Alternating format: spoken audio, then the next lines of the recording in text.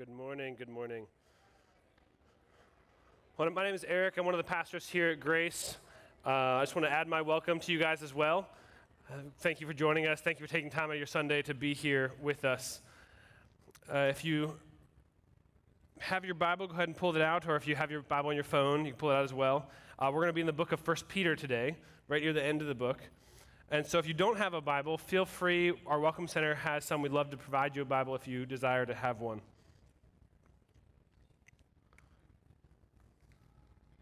Give you a minute to turn there. But as you're turning there, I want to get us back up to speed. We're kind of coming back into a series we started a little over 2 months ago now, back in March. We started it through the book of 1 Peter. And so we took a break around Easter, but now we're back into 1 Peter, and we'll be camping here in 1 Peter for probably most of the summer. So we're excited for you guys to join with us as we follow along in this book of 1 Peter. But as Don mentioned, when we started the series 2 months ago, the book of 1 Peter was written in the mid-1st century. It was written to a number of different churches throughout modern-day Turkey. You can show the map there. It was meant to be circulated among these different churches and speak a message to many of these churches in the area. This was right about the time that persecution of Christians started to ramp up a little bit. It was not quite where it was the full-blown persecution in the reign of Nero that was really prescribed, but it was starting that process, and Christians were starting to have this persecution upon them. And so Don reminded us back then, really, that this isn't our permanent home, that we were chosen by God, we were elect exiles, that our permanent home was in heaven, but that we were chosen by God, we were still in this world we are in now. And then he continued in the chapter 1, speaking about how we can have joy in the midst of different trials and suffering by remembering the certainty and the privilege of our salvation, since it really isn't based on us, but it's based on the finished work of Christ. And then Greg spoke on verses 13 to 21 in chapter 1 about how as exiles we are called to live, and how our faith causes us to respond in a way that we would live out our faith in how we live. And much of the exhortations that were focused in Greg's section, they were really based on personally how we're to live individually. But that really brings us to verse 22 here in chapter 1, where Paul continues this theme of exhortations, but it changes from individual to really the exhortation to live as community and the impact that our faith has on how we live in community. So let me pray and we'll dive in this morning. Jesus, we just thank you for today. Thank you for your word. Thank you that it is the thing that holds power, not my words. And so we just ask, Lord, you would speak through me, that you would fill me with your spirit, that you would speak through me, and that you'd use our time this morning to challenge us, to encourage us, to teach us, as you say your word does. We just thank you and ask all these things in Jesus' name. Amen. All right, so we're going to dive in to 1 Peter 1, verse 22. It says, having purified your souls by your obedience to the truth, for sincere brotherly love, love one another earnestly from a pure heart, since you have been born again, not of perishable seed, but of imperishable, through the living and abiding word of God. For all flesh is like grass, and all its glory are like the flower of the grass. The grass withers and the flower fails, but the word of the Lord remains forever. And this word is the good news that was preached to you. So put away all malice and all deceit and hypocrisy and envy and all slander. Like newborn infants, long for pure spiritual milk, that it may grow up into salvation, if indeed you've tasted that the Lord is good. So as I said, Greg's section had 3 exhortations on what it meant for us personally and the implications our saving faith had on how we live out. But really this last section here in this bigger section has 2 more exhortations, but the focus shifts from self to how we live in community. So let's take a look at these verses together and what Peter's really saying. And like Paul in many of his letters, Peter has a nice run-on sentence here that makes it kind of challenging to kind of see what is he really saying. And so I want to start really in the chronological order of what actually takes place, not necessarily what he wrote. Because you see it's a lot of modifiers based off of the subject of the first sentence is love one another earnestly. But the modifiers there, it's having purified your souls by the obedience to your truth, and then later on, afterwards, says, since you've been born again. And so I want to start there, since you've been born again, because really that's the precursor to all of this. Since we've been born again, therefore we love one another earnestly. And that's really kind of the heart of what so much of Scripture is all about, is have we been born again? Do we know and trust Jesus for a saving faith? And so as you look at these verses, that's where we really want to start. Have we been born again? Have we trusted the gospel, the good news of Jesus Christ, who lived the perfect life that we couldn't live, died the death that we deserved to pay the punishment for our wrongdoing, and not only that, but he rose again to provide us the right relationship with God? Do we know that? Because really the rest of this letter, the rest of this exhortations, all hinges on that. And if we don't know that, that's the thing that you got to take time to wrestle with today, more so than anything else. And that then pairs in tandem with having purified our souls. And what makes this sentence so powerful in my mind is that really having purified it's a perfect participle. And what that means is it's a thing that has already happened, it is finished, but has ongoing consequences, ongoing effects in our life. And so you see, having purified our souls by our obedience to the truth, for sincere brotherly love, we love one another earnestly. And so Greg talked about multitudes of effects that we have and the way we live, the passage he did on April 3rd. If you haven't had a chance to listen to it, go back and listen to it on YouTube or on our website. Great message that Greg did about the personal implications. But really, one of the main two focuses in this exhortation is loving one another. So if we've been born again, we love one another. It's a natural implication of how we live out our faith. And so I want to look again at that first section, loving one another. And so really, there's two different adjectives you see on this idea of loving one another. Sincere brotherly love, and then loving one another earnestly from a pure heart. And you see the love here is described as both sincere and earnest. Another translation uses deeply. And this same word translated earnestly here is used a couple other places in Scripture, and it's really used primarily describing prayer. And so in Luke 22, describing Jesus in the Garden of Gethsemane, is when he's praying earnestly. And then again in Acts 12, when Peter is imprisoned and the church is praying earnestly for Peter in prison. And so all of these different places it talks about this idea of praying earnestly, loving earnestly, it really speaks to kind of the effort required of this kind of love, the depth of it for one another, and the duration of it, which really is to the end. The prayers that Jesus had, it was so much depth that he was sweating blood. The prayers for the church was ongoing in effect, ongoing as they continue to pray for his release. And this love, it says to love one another earnestly with a pure heart.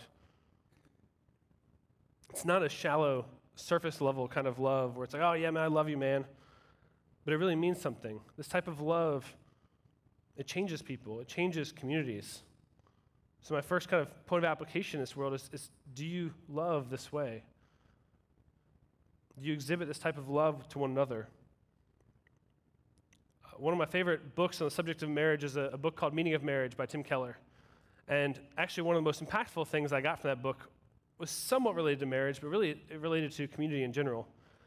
And he used a story in one of the first chapters about how when he first planted a church in Virginia before he moved to New York and was at Redeemer, as he moved into this town, moved into this church, a number of different people in the community came to him and said, hey, there's this one guy in the church, like, he's nice, but he's really hard to love.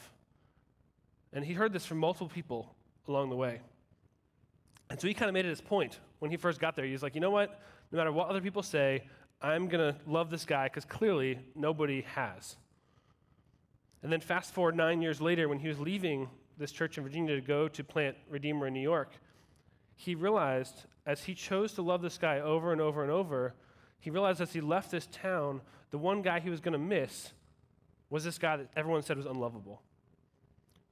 And that depth and duration of love over time had an impact on him and on his community.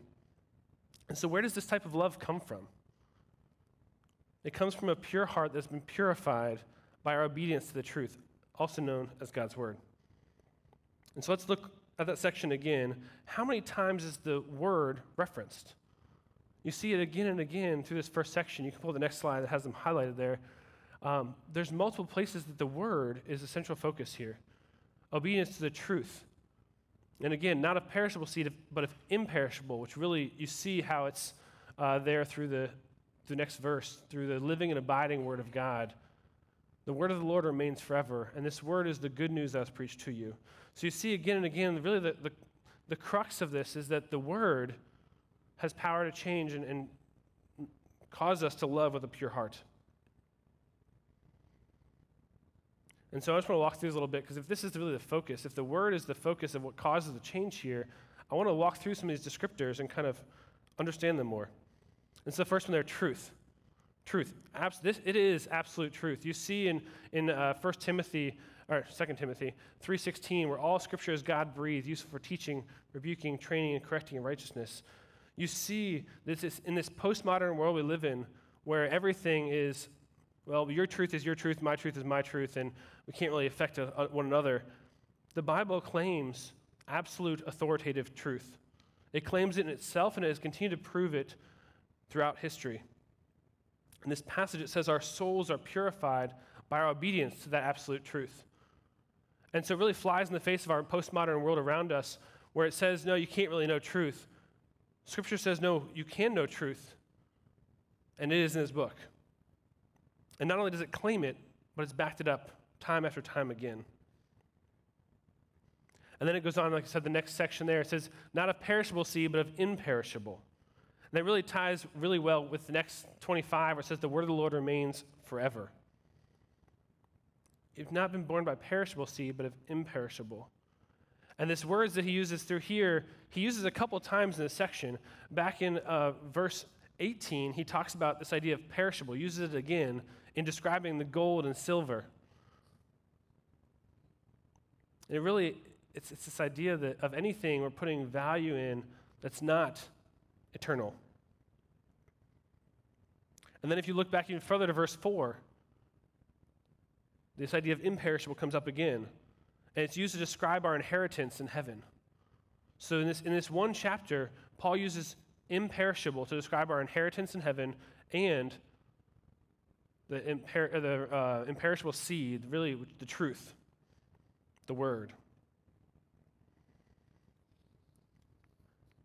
And so you see as in that verse 25, it's a quote. What he's quoting there is Isaiah 40. Quoting Isaiah 40, it says, all flesh is grass, and all its beauty is like the flower of the field. The grass withers, the flower fades, when the breath of the Lord blows on it.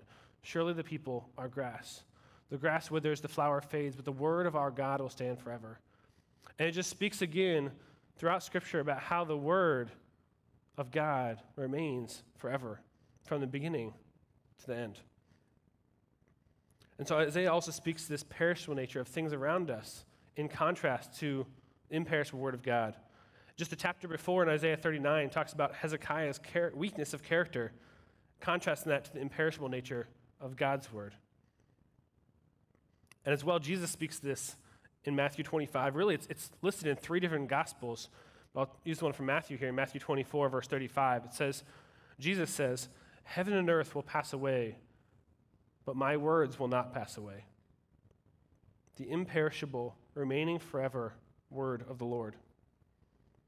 This word will not pass away, though everything around us will. The next descriptor in this list of descriptor of God's word is the living and abiding word of God. And so you see in multiple times throughout Scripture this idea of living and abiding word that we come in contact with. And so in Hebrews 4:12, the word of the Lord is living and active, sharper than any two-edged sword, cuts to bone and marrow, spirit, division of soul and spirit, of joints and marrow, discerning the thoughts and intentions of the heart. It's living. This is why we can go to the same passage and 2 different people can feel like they get 2 different things from it, because the word of the Lord is living and impacts us. God has what he has for us in that moment differently than the next person next to us. And as well, you can go to the same passage a year later, and you'll get something different than you got the year before, because it's living and active. And as well, in John 15, it says there, Abide in me and I in you, as the branch cannot bear fruit by itself unless it abides in the vine, neither can you unless you abide in me. I am the vine, you are the branches. Whoever abides in me and I in him, he it is that bears much fruit. For apart from me, you can do nothing. So again, go back to that verse in 1 Peter. It's living and it's abiding. And I think really for the first time as I was working through this passage, I'd always looked at those verses in John about, I have to abide in Jesus and what it means for me to abide in God. And I realized not only do we abide in him, but he abides in us. It's a two-way street there. It's not just us having to do all the effort, but it's God meeting us in that process and abiding in us and his word abiding in us. It changes us from the inside out as we meditate on his word, as we let it transform our mind. It's living and it's abiding. And finally, the last descriptor of the word that is used in this passage in 1 Peter is that the good news, the word is the good news that was preached. Confirmation that the word is not just the written word in the scriptures, but also the word that's preached to them verbally in that process. And really it speaks to the gospel, the good news of Jesus Christ, as we talked about earlier, is the specific word that was preached to them. So the word is what holds the power to change our heart and to love one another earnestly. It doesn't come from our own ability, it comes from the word. And just a quick side note from those of you who are online, really, you look at this passage, it's all about this living community and living with one another. And really, the impact of that is hard to do when you're not with other people. So I know there's a multitude of reasons why people are online, why you're online today. But I would challenge you to consider it's hard to do the one another and living with one another well if we're not living with one another. And it's hard to live with one another if we're not in person showing up. And so if we keep going, you'll notice how all these things, not only there, it has the positive of loving one another earnestly, but you jump down to chapter 2, verse 1, it really is, this is where the divisions and chapters don't really do us a favor, because really this is tied more so with the previous chapter than with the next. And so in verse 1 of chapter 2, we can toss it up there, you're going to notice that he says to put away all malice and all deceit and hypocrisy and envy and all slander. It's the opposite side of not loving earnestly. This word that transforms us, it's both a putting on and a putting off. You see that throughout Paul's letters in Galatians, a putting off and a putting on. And this is the putting off side of being transformed by the word. It's putting away malice and deceit and hypocrisy and envy and slander and loving one another earnestly is what you're putting on. And so I just want to take a quick moment and use this list as a little just check for ourselves. How are we doing? How are we doing in this area? Are we harboring any ill will towards one another? Are we harboring malice towards someone else? Maybe outwardly or maybe just in our heart. Are we hiding something or lying? Maybe something big, maybe something small. Are we living in a hypocritical manner? Maybe here Sunday and the other 6 days of the week, really our life does not reflect the word. Are you envious of something someone else has? Maybe a job or a relationship, a house, a car, the list could go on in that one. And it's so easy for us to envy those things we don't have. Are you disparaging someone? Spreading false stories, slandering another? Or perhaps you're just in the listening end and kind of taking it in and kind of hearing that without really trying to actually choose it necessarily, but you are actively listening to it and hearing it and engaging in it. All of these things can tear the social fabric of a community apart in direct contrast with the love, earnestly, they talked about earlier. And so let me give you an example of how this has gone poorly. A handful of years ago, I was working on a campus ministry here in Baltimore and Towson, and there was a string of decisions that my boss made at the time that I really was not in agreement with, as well as a number of our student leaders thought similarly to me and did not agree as well. And in this moment, in my frustration, I spoke with some of the leaders I was working with and voiced that frustration to them. And really what I effectively did was I undermined the authority of my boss, and also I effectively killed the community and our team in a way that really wasn't helpful. It wasn't loving to him, it wasn't loving to the students in the way I was reflecting that. And so use that as a negative example of don't be like me, but love one another with fervency, with consistency, with effort through the transforming power of the word. Because it really took time for us to move past that effect of what I did in those moments. The word of the Lord, word of God lives in, abides in us, purifies our soul, remains forever, and fuels our love of one another. That really leads us to the second exhortation that Peter has for us in this section. It says in verse 2 and 3 of chapter 2, like newborn infants, long for the pure spiritual milk, that by it you may grow up into salvation, if indeed you have tasted that the Lord is good. And so I want you to see the connection here he kind of weaves. Again, this is kind of a back and forth. It can be easy to lose what he's really trying to say. But he starts here as using a metaphor, obviously. It's not like a, hey, calling everybody there newborn infants and they're new in their faith. It's really not the case. But what he's doing is using metaphor. Like newborn infants need milk, need sustenance, we are to crave and long for spiritual nourishment. As adults, we can go a day without eating, maybe two. But really, for newborn babies, they really can't. It's a constant need for nourishment for them to grow and be healthy in their feedings. And so do you long for spiritual nourishment the way that babies need milk? The word is, again, the key part of this. You see there, long for pure spiritual milk, that by it you may grow up into salvation. By it, by the word, you may grow up into salvation. The word is the key part, yet again, in this passage. So are we spending time in the word? Or are we too busy? I know there's 100 excuses out there of why we don't spend time in the word. But how many times will we say we're just too busy or we'll do it later and we don't actually get to it? It doesn't actually happen. So just like a baby needs constant nourishment, we are in need of a connection to the ongoing manner of spiritual nourishment in the word. There are 168 hours in the week, and you're here on Sunday for maybe an hour and a half or so. And so if we are only dependent on our time here on Sunday morning to be in the Word together, we're functionally being discipled by 1,000 other things throughout the week. We have 166, 167 hours. We're being discipled by 1,000 other things in our world, not the Word of God. And so just for comparison's sake, just think about this morning. How many times we checked our phone, how dependent we are on the technology around us and social media. See, ultimately, we will make time for what we value. So do you value and prioritize God's word in your life? I remember my junior year of college, I was kind of struggling with reading the word, and the guy that was discipling me at the time told me a story. He told me about how his brother is a dentist, and he'd go to his brother who's a dentist, and like all dentists, he'd ask, hey, have you flossed? He's like, well, it's been okay. We always kind of give that little we kind of did it. But what he did was his brother kind of a little bit called him out on it. It was like, hey, well, if you didn't do it today, if you didn't do it yesterday, do it today. Didn't do it the past week, do it today. Didn't do it the past month, do it today. And how perfectly that relates to our time in the Word. Don't beat ourselves up over what's past. Just do it today. Do whatever it takes to make it a priority. Find a reading plan. Listen to it during your commute. Find a group of friends and do a YouVersion devotional together. We just started doing that in our small group, and it's been just a joy to be in the Word together with other guys. So long for that spiritual nourishment.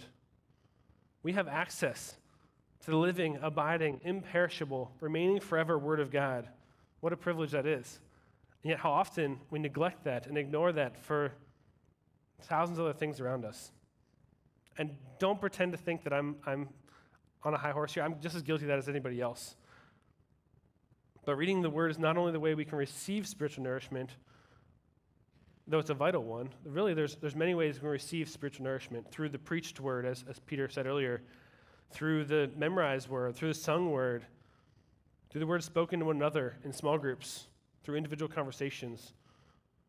We can receive spiritual nourishment by spending time in the Word with others as well. All are vital means necessary for us to grow, as Peter says, to grow into salvation. So growing into salvation demands a love that is known for putting away some things while also putting on some things. Putting away the malice, the slander, and so on he talked about. and putting on genuine love for one another and a longing for that word, a longing, craving his word. And those are the loving one another, the longing for the word is a natural outflow of the word implanted inside of us.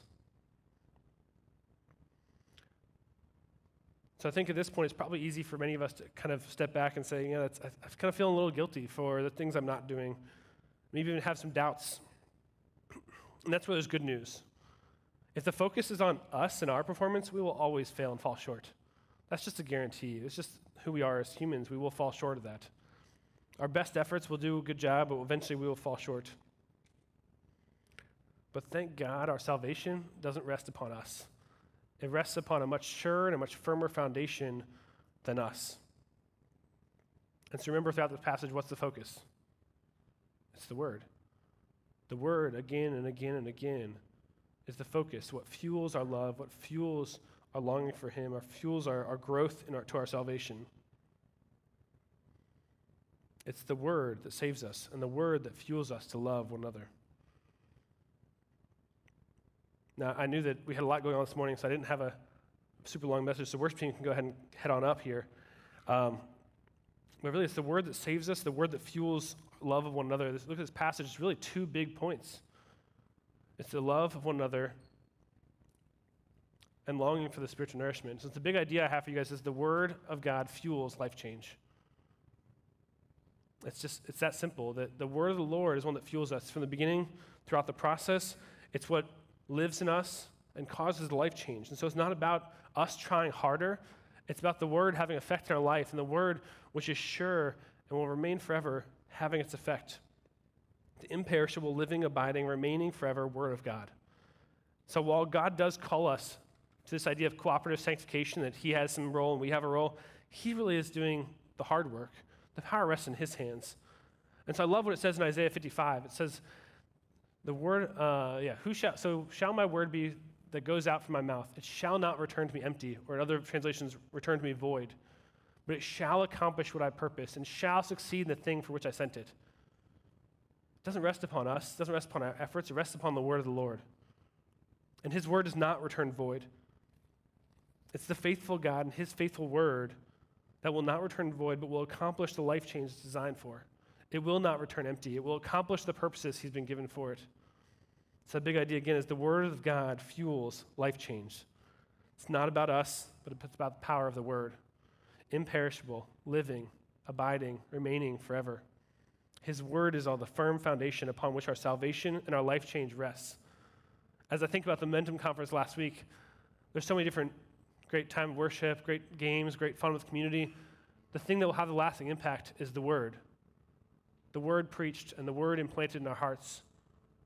And that's why it's no matter what our necessarily opinion on what any given thing went and how we liked it or didn't, it's not based upon that. It's based upon the Word. And so let me leave you with the verse that Peter quotes to end this section. He quotes Psalm 34. And he says this, "Oh, taste and see that the Lord is good. Blessed is the man who takes refuge in Him." Taste and see the Lord is good. Blessed is the man who takes refuge in Him. It's not about us, but it's about putting our hope and our trust in the firm foundation of His Word and who God is. And so we just stand and sing the song, Firm Foundation, reminding us of the faithfulness of God, the faithfulness of His Word. And it's not based on us. Thank God it's not based on us. Let me pray. Jesus, we just thank You for Your Word. Thank You for who You are. Thank You for what You've done. Thank You for Your faithfulness to meet us again and again and again. Though we fail, Your Word will not return empty. It will not return void. It will accomplish the purposes to which it's been sent. And that's where our hope rests. It's a sure foundation. It's a firm foundation upon we trust. And we thank You, Lord, for the Word. Thank You for the impact it has in our lives. And we thank You that it is the thing that helps us to love one another, to live out biblical community with one another, and live out this idea of longing for Your Word. And may You grow us in our love and our care and desire and craving for the Word and be transformed through that. In Jesus' name I pray.